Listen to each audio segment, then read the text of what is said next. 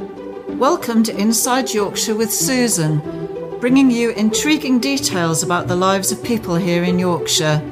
So, come on in and join us.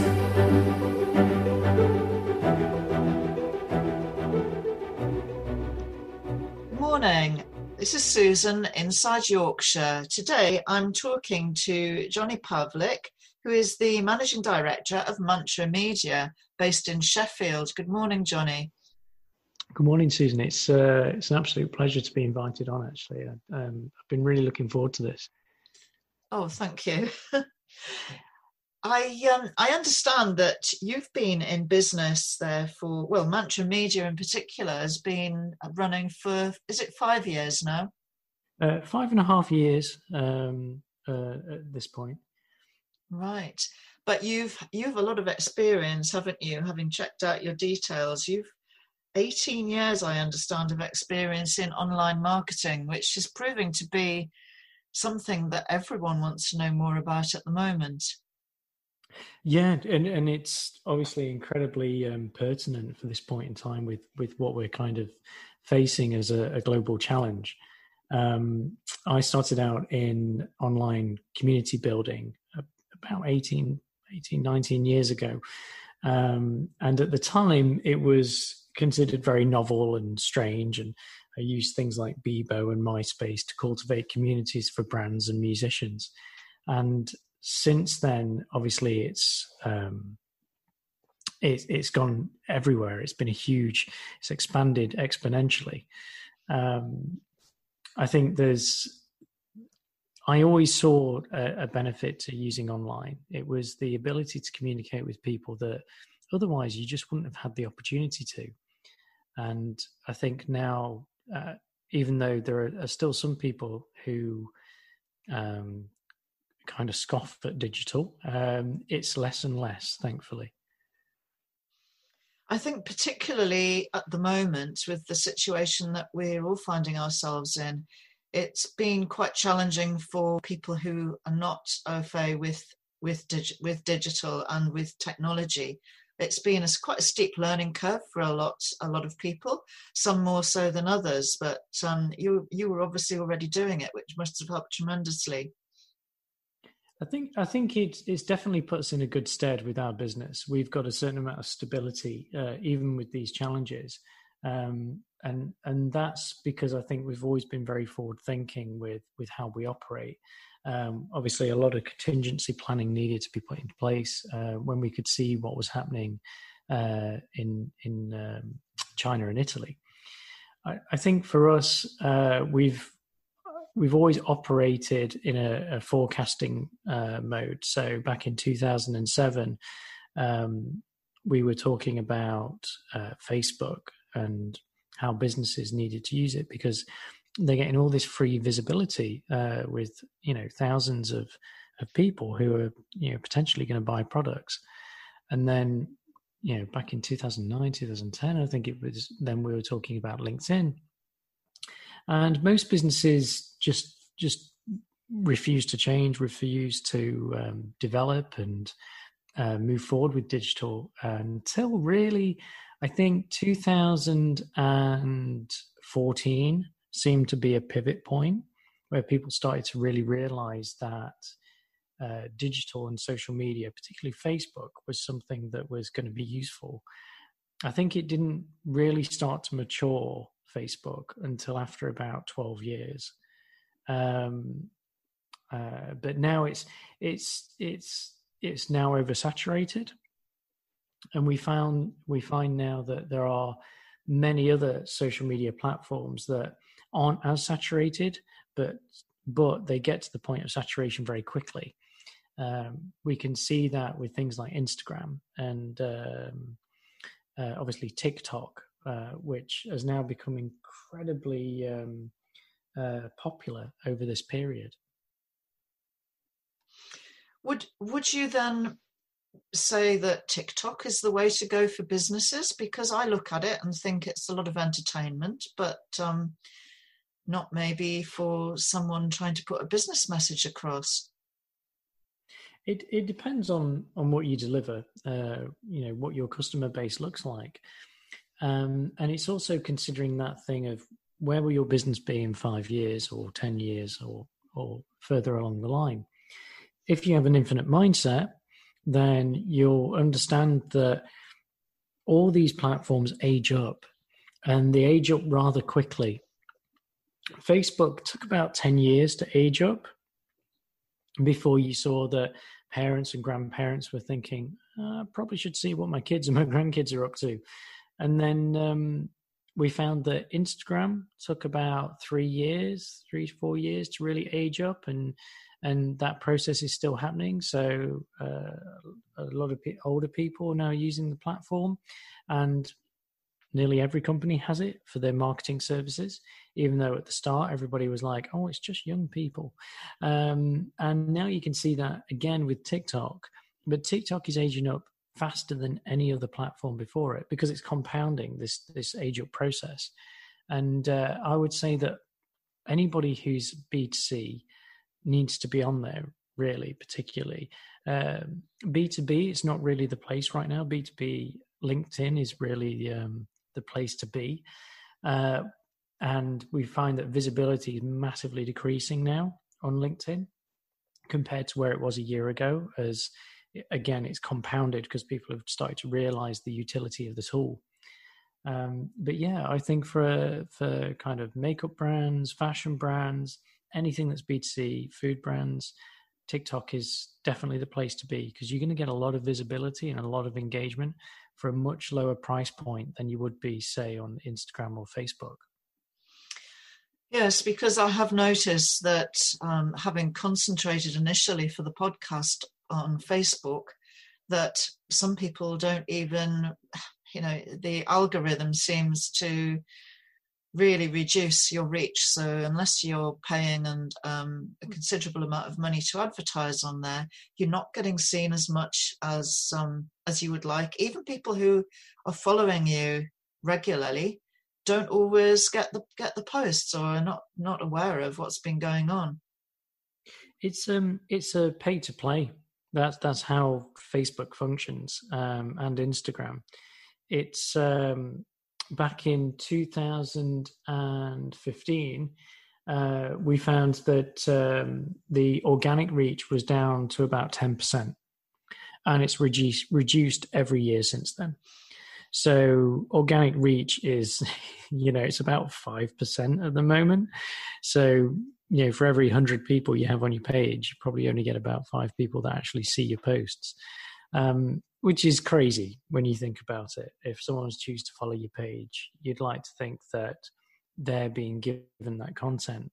But unfortunately, Facebook is, again, it's a business. It's their prerogative to maximize how they can increase their financials to their stakeholders. So completely get it. But that's where we need to kind of look at the other, where the other platforms are and what's going to be most beneficial, because to really have a fully engaged and active audience now on Facebook, you really need to be paying some serious money. So what would you recommend then? Because this current situation where a lot of businesses, particularly I see being based up in the Dales here, a lot of small businesses who are really struggling at present and want to put their information out online so that people are aware that they still exist, even if they're not able to actually interact with their usual customer base. It's important, I think, still to be heard out there, to be seen, to not to have to start all over again when we finally come out of lockdown. So what would you recommend as the best platform or the best platforms that people use? So it will always depend on your industry. It'll always depend on your products and services, and we have to segment audiences based on what's going to be most useful to somebody's business. For some people, it can be very, very specific. For others, it's a bit broader. And we need to have kind of a channel flow as well. So understanding what touch points and how they need to look online for getting somebody from a point of first seeing your brand, understanding what it's about, and then having a journey that breeds kind of social proofing and trust and all that kind of thing, to get them to think, yes, I want to reach out and engage with this brand or this business. What we're finding at the moment is that Facebook PPC is pretty good if you've got really defined audiences. LinkedIn PPC is incredibly good as well. I mean, generally PPC is good because it's, you can be very defined of who you're reaching. SEO we're finding is working quite a lot at the moment. For this time being, people seem to be spending more time to digest marketing messages. And if something is appropriate and relevant to that audience, they're really engaging with content. We're finding, for instance, our content is getting maybe 100% more engagement than it was before the lockdown. And it's because people have more time, especially newsletters as well. So this period that we're in, and if we're looking at it for another just over 2 months, which is how we see it playing out, it's a really good time to really build those solid foundations for your digital ecosystem. Make sure that your website feels and looks a particular way, professional, authentic, and engaging, and understanding the journey with the customers. So whether it's LinkedIn or whether it's PPC or SEO, however that audience needs to be cultivated and filtered through to your homepage, that it's done in a way that makes sense and that it builds. So I think now what we're finding with a lot of our clients is they're able to have some really good, interesting conversations with their prospects. And some are converting very quickly because they're spending that time now, they're undistracted, to really understand what a business is about. Whereas before, it's something that could be kind of brushed off because they didn't have the time to really indulge in those messages. Yes, I'm sure it has made a huge difference with the time factor, certainly, that people are able to look. I know I've spent more time online, and the people that I'm in contact with, actually, as you were saying, have time to engage with you much more so than previously. Also, being forced to do things remotely, which some of us have thought about doing for quite some time but not got around to. People are actually doing more online business, definitely. But there's also the downside of all of that you can be absolutely inundated with people trying to sell you webinars, online courses, which, yes, it's good productive use of your time, but I find that I'm maybe at some of the groups that I'm in or some of the engagement that I've had previously, I'm finding that I'm saturated with people trying to sell me things. And personally, and I know that you're a very ethical business too, ethical and value-driven business. Personally, I find it a little bit offbeat, certainly with my ethics, to be trying to sell to people when some of them are really struggling at present. I think there has to be a mindfulness around what's useful and what's not useful. Luxury brands at the moment are obviously going to struggle quite a bit, and we work with a number of global luxury brands. We're finding that in Japan, a lot of the high-end businesses that we work with are trying to find new strategies and new markets. So as Australia opens up right now, we're utilizing the fact that people can now start to go out there and engage with brands as the country begins to open with some of our Japanese retailers. I think we should always be considerate to who we're engaging with in a business way, just as standard. For me, it's about understanding if there is a need, and this would, this is regardless of the lockdown, making sure that you're delivering something that is going to bring value and usefulness to whoever is going to going to be the client or the customer.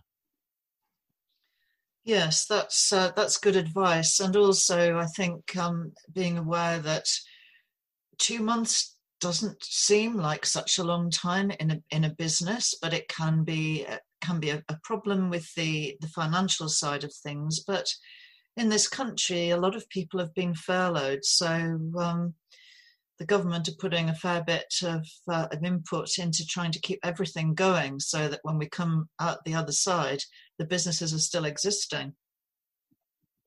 It's a big challenge that we all face right now, and I think unfortunately some of the government policy, I think, because we obviously have been looking globally at how different governments are handling this situation.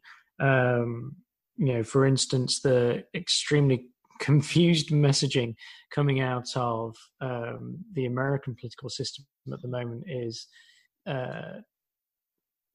quite frankly ridiculous. When you've got a president encouraging people to go out in groups and fight their local administrators on a policy that he's projecting. It's extremely ludicrous when you put it into perspective. Speaking to my business partner in Kyoto yesterday, and I was talking to him about how we have this incredibly morbid thing in Europe of having daily death counters for each country. And the BBC in particular seems to, every day you see this death counter of what's happening in Italy and the UK, and you think, I'm not sure this is useful to people's mental health. And I was describing this to my business partner, and he was just very confused by the whole thing, because those numbers were, when we're quoting deaths, are more than the numbers that they're having daily people infected. So not people, passing, but people just being infected. So I do feel that, the herd approach that the UK government took and how they've not really locked down businesses, and people don't seem to be adhering to the rules. I hear all the time from businesses that they know of others that are just operating as normal, and they're going out and doing things face to face, and they don't seem to have stopped. So I do think that we have a lot of challenges in the UK in particular that other countries aren't facing, which is down to a lackluster leadership. There's been some positive things, but again, the articulation of those things isn't always as simple as they appear. As an example, the current grant scheme, there are so many businesses that fall through the gaps. And we've not even started to really approach the creative industries as well. When we look at the artists and things like that, that seems to have gone in completely by the wayside. And we still need the creative industries. The support for entrepreneurs and business, even our business, we don't get any of that support. We just fall through the cracks. So they seem to be saying lots of good things in the media, but when you actually look at how things are being delivered, they seem to be missing so much. Yes, I'm part of, I belong to the Dales Businesswomen Network here up in the Dales, and a lot of the smaller businesses, a lot of people who are just on their own, basically, or very small numbers of employees, are finding that, like you were saying, that they are slipping through the cracks as far as financial support's given. So they're having to, I suppose, think outside of the box a bit themselves as to how they're going to deal with this. What is it like in Sheffield then, where you are?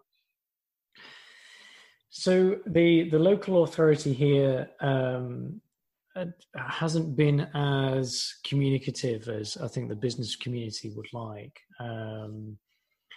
We have seen some really thoughtful and forward-thinking local councils. Middlesbrough were one of the first to really come out and kind of try and help people. We saw that in a few other local councils as well that just seem to be really forward thinking and jumping on this.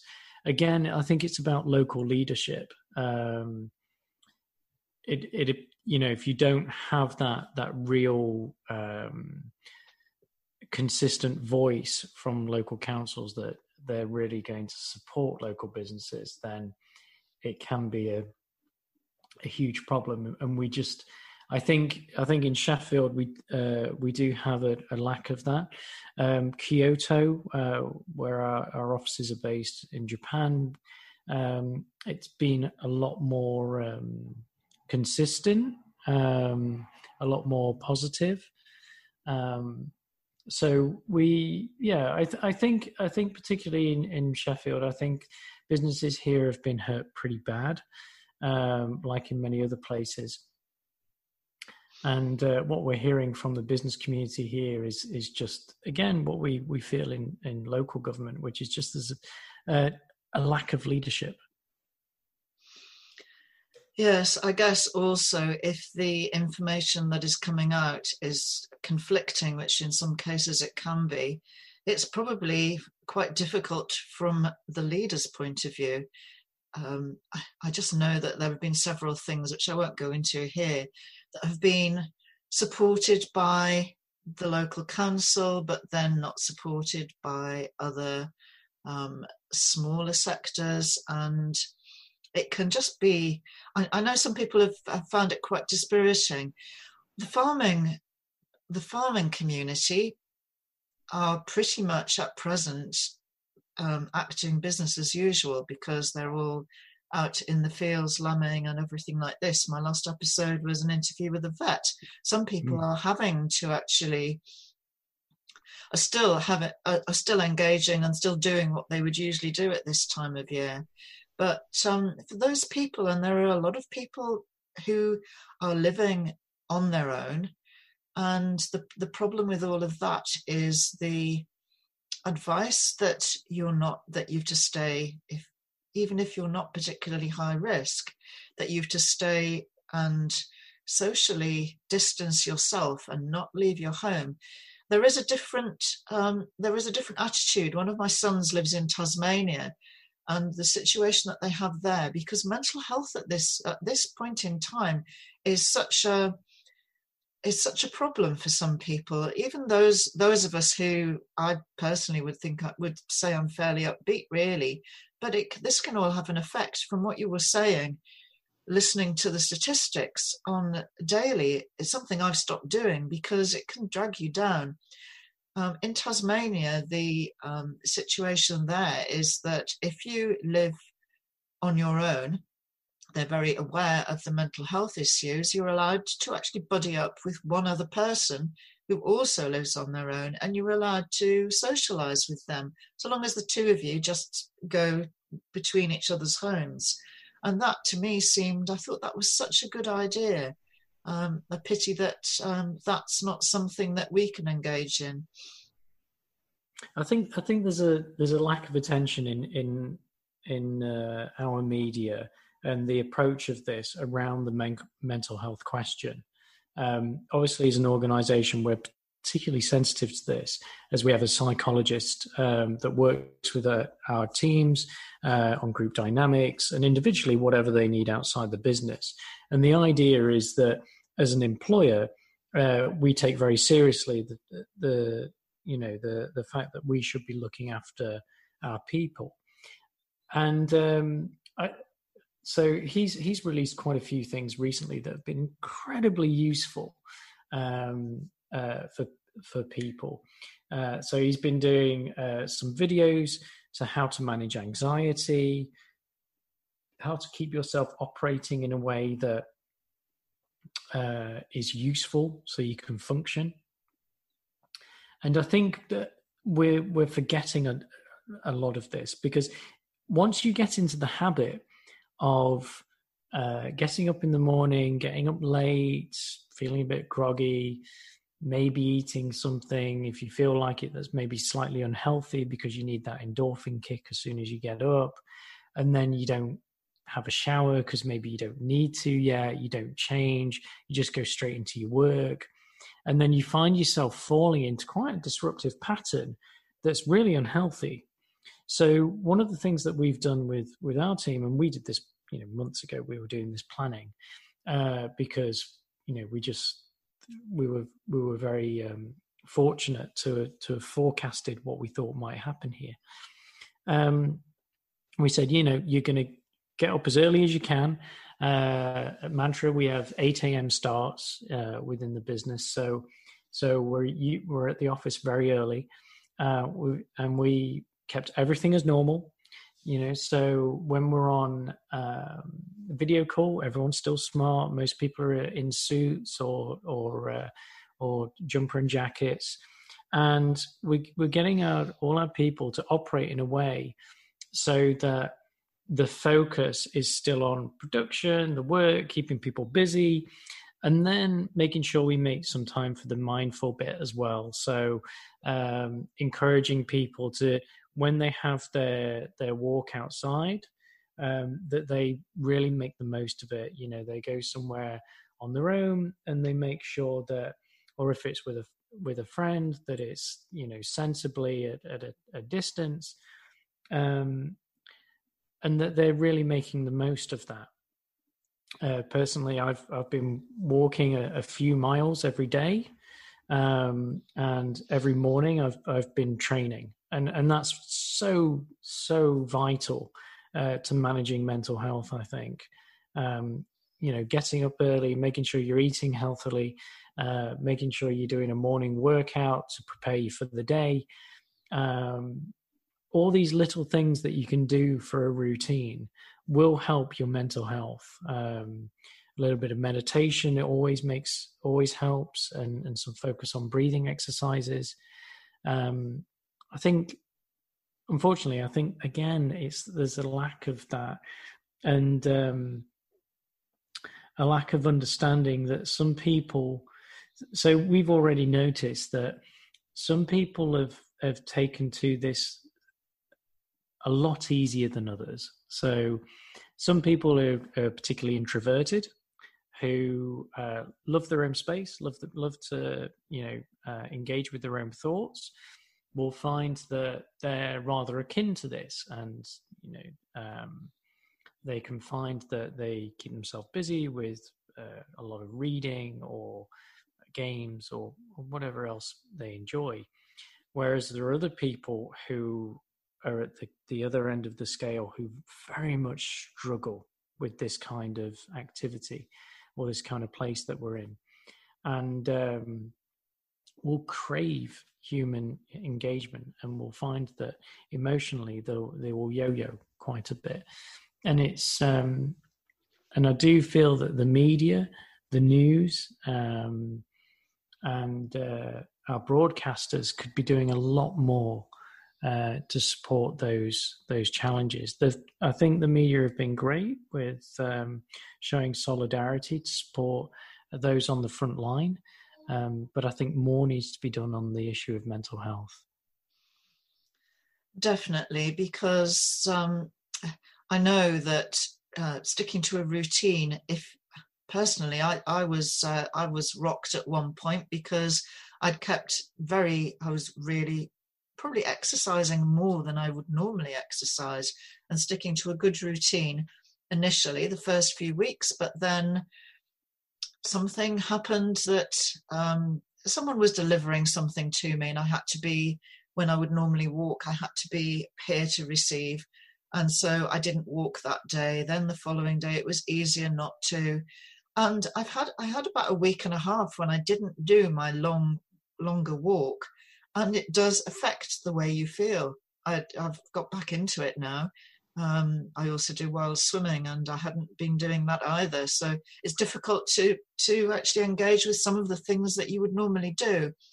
But it's definitely worth the routine. It makes a big difference. And I think I'm connecting with people on a different level, I find, making sure that the local community, you are actually engaging and talking and telephoning people who are not on the internet. We're an aging population here in the Dales. Some people are not technical, and it has to be a landline call, but it seems to be working. It seems to be working. Community spirit in the Dales certainly is very good at present.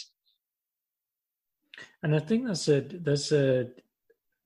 2 points there that you make that are really, really important, which is not to be harsh to oneself and not self-judge when we do fall off our routines and perhaps don't behave in the way that we expect of ourselves.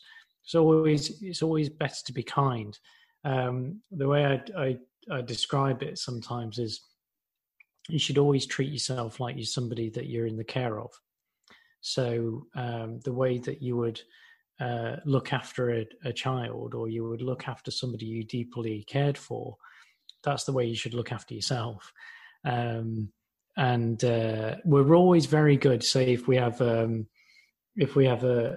dog or a cat or something like that, we're always very good. If they need medicine, we'll make sure that every day they have it at the right time in the right way, and they'll always get what they need. But when it comes to ourselves, we do falter a little bit when it comes to that. So I'm always very mindful that in sharing that we should always look after ourselves like we're looking after somebody else that we care for. And I think the community spirit is so vital. We've seen a lot of positivity for that. And when I've been going on walks and things, and obviously you do that kind of avoiding, making sure you're not too close to anybody, I have seen people in quite good spirits, wanting to speak from afar. There does seem to be some great community connectivity. There was a street party in, was it Manchester? And they'd followed all the rules about being distant, but I think it was that all the families were in their own front yards, and they had this street party with all the families sticking to their own front gardens, and the police were called, but then the police realised that actually they were sticking to the rules. They were just sticking to their own front gardens, which sounds wonderful. So I do see a lot of community activism, which is wonderful to see. And long may that live on and increase. Yes, so we have on a Thursday, it seems to be continuing now, every Thursday evening at 8 p.m, becoming quite a routine that we're outside. I mean, I'm out in the sticks here. I'm in a small village with no shops, no pubs, nothing really, no businesses. Well, businesses, yes, there's me, but there, nobody, no actual commercial businesses here. And yet everyone, we're out. I'm next door to a farm, so yes, that's a business too, which I shouldn't neglect to think about. But I'm actually seeing people at a distance, probably more so than I usually would do. And my goodness, are we making a racket with our pans and our spoons and hooters and all sorts of things. So in just a small village, it's a good feeling. It's a good feeling once a week. And some people are also doing online quizzes. We've got a Sunday online quiz being set up by various neighbours, and doing that as best we can. Some of us can't. Some of the older population are having to do it over the telephone, and some of the more interactive quizzes have not been possible for them. But it's been a lot of fun. I've heard a few of our colleagues have talked about quizzes and things like that. And I spoke to a client yesterday who was talking about kind of a pub meetup with friends all over Zoom or Skype or whatnot, which is, it's you do what you can. I know my business partner in Japan, Masa, has been having a few of those online drinking sessions with colleagues, which is quite nice.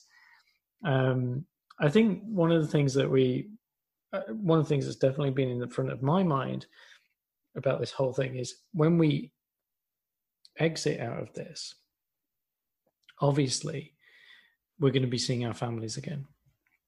We're going to be seeing our friends again.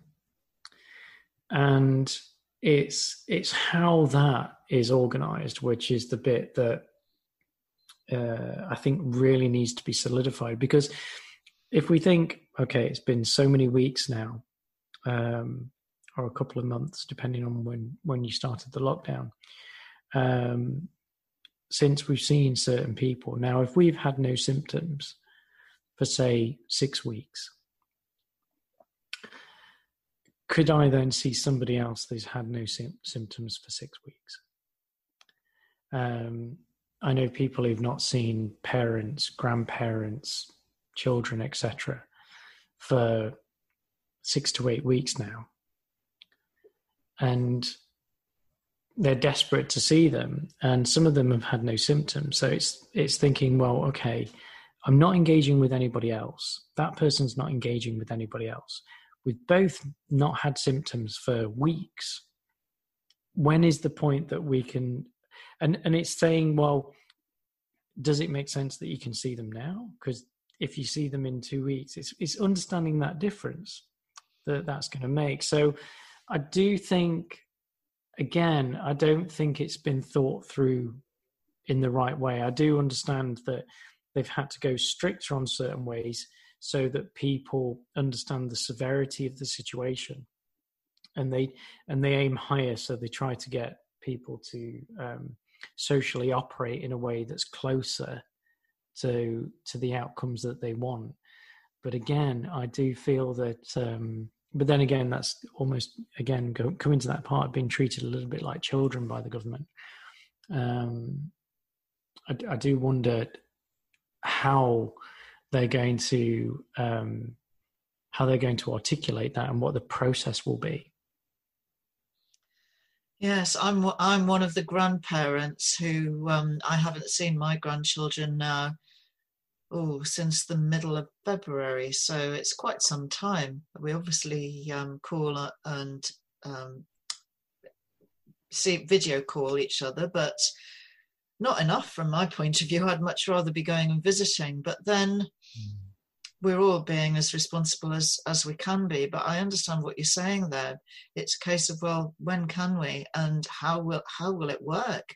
Because even some of the deliveries, people are receiving deliveries, and there's a lot of concern over. I mean, I've spoken to some people who are literally disinfecting almost everything that comes into their homes, including letters and tins and shopping and what have you, and whether that is absolutely strictly necessary, I'm not sure. Then actually being able to meet up with people, even at a social distance, you feel sometimes that you're being a little irresponsible. But when you go out walking, you're going to see, you will pass someone at a social distance. Is it so wrong to do that with a friend? I don't know. It's difficult to understand just exactly. We're trying to obey all of the rules and restrictions as much as possible, but it's difficult to understand where we go from here.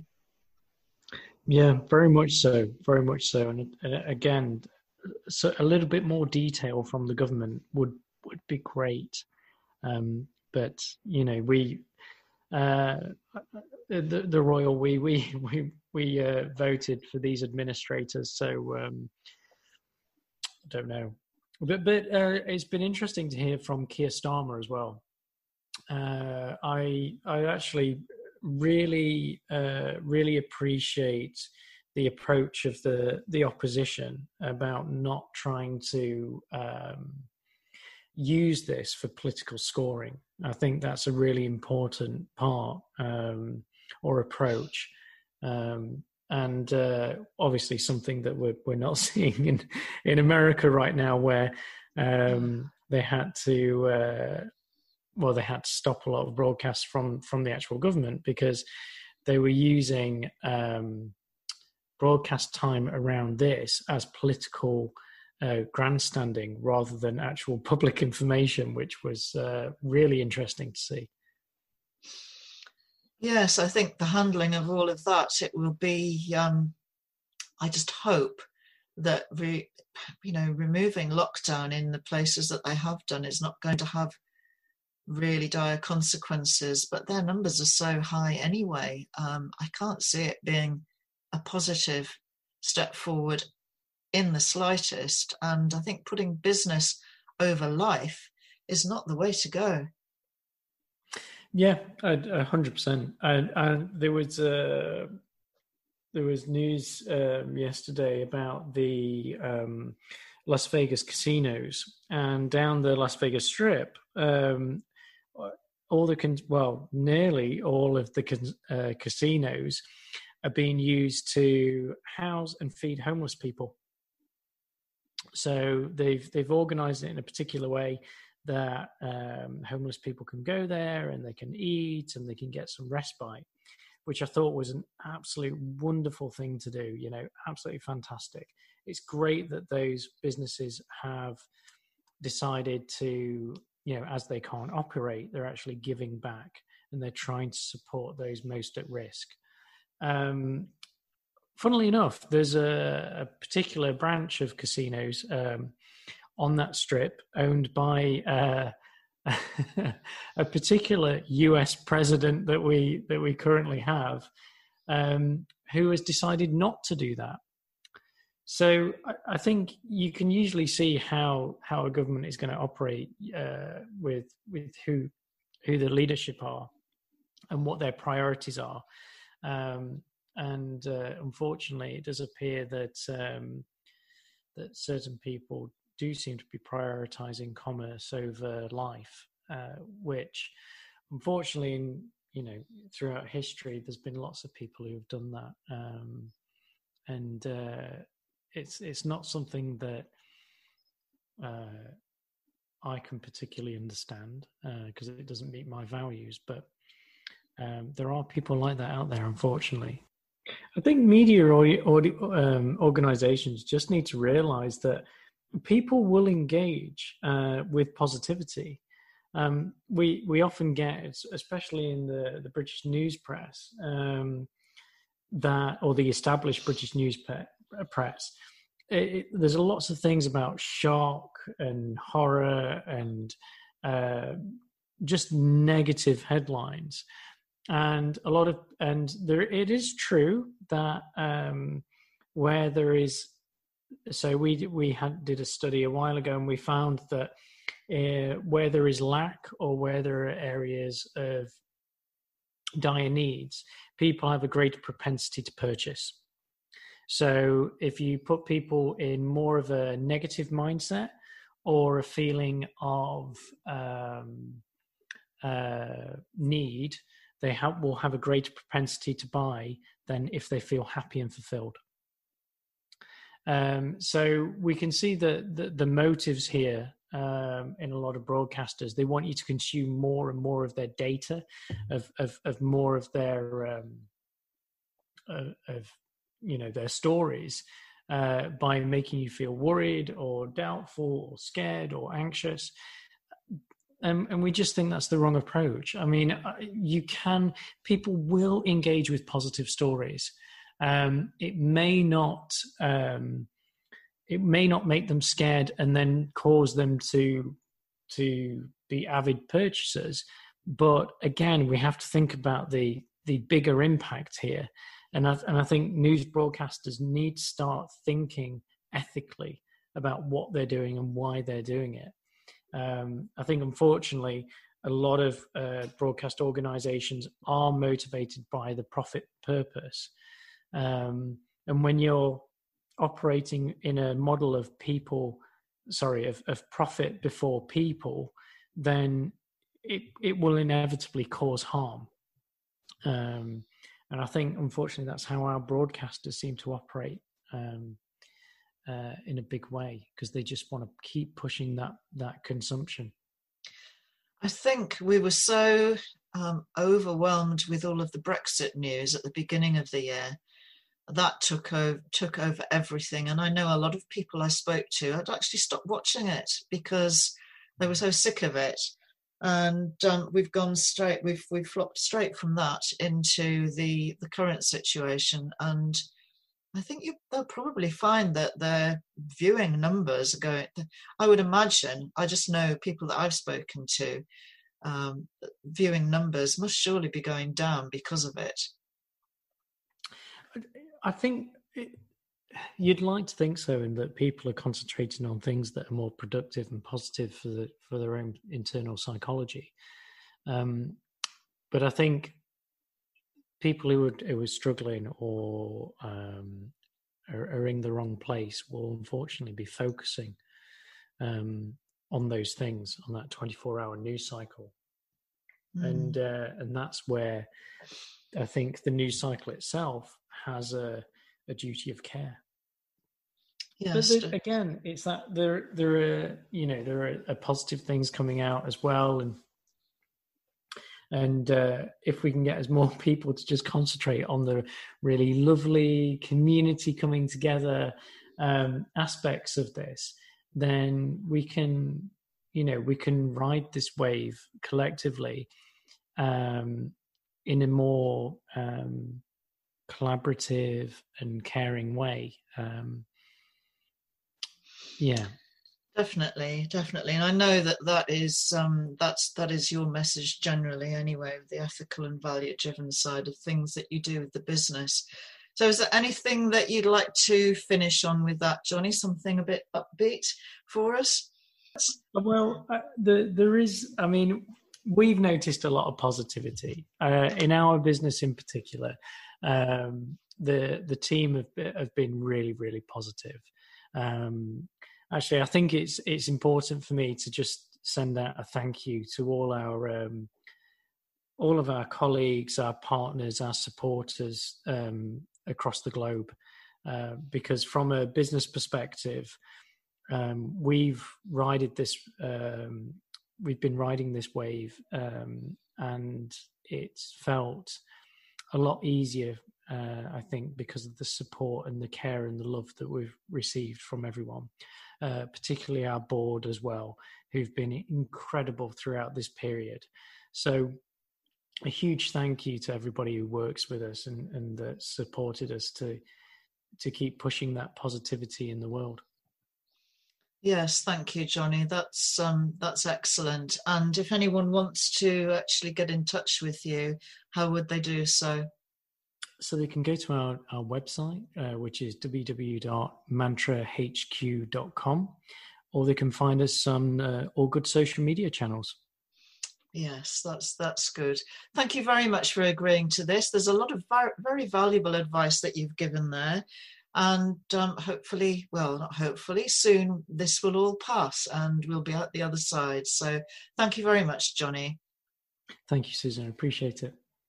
Okay, this is Susan signing out now from inside Yorkshire.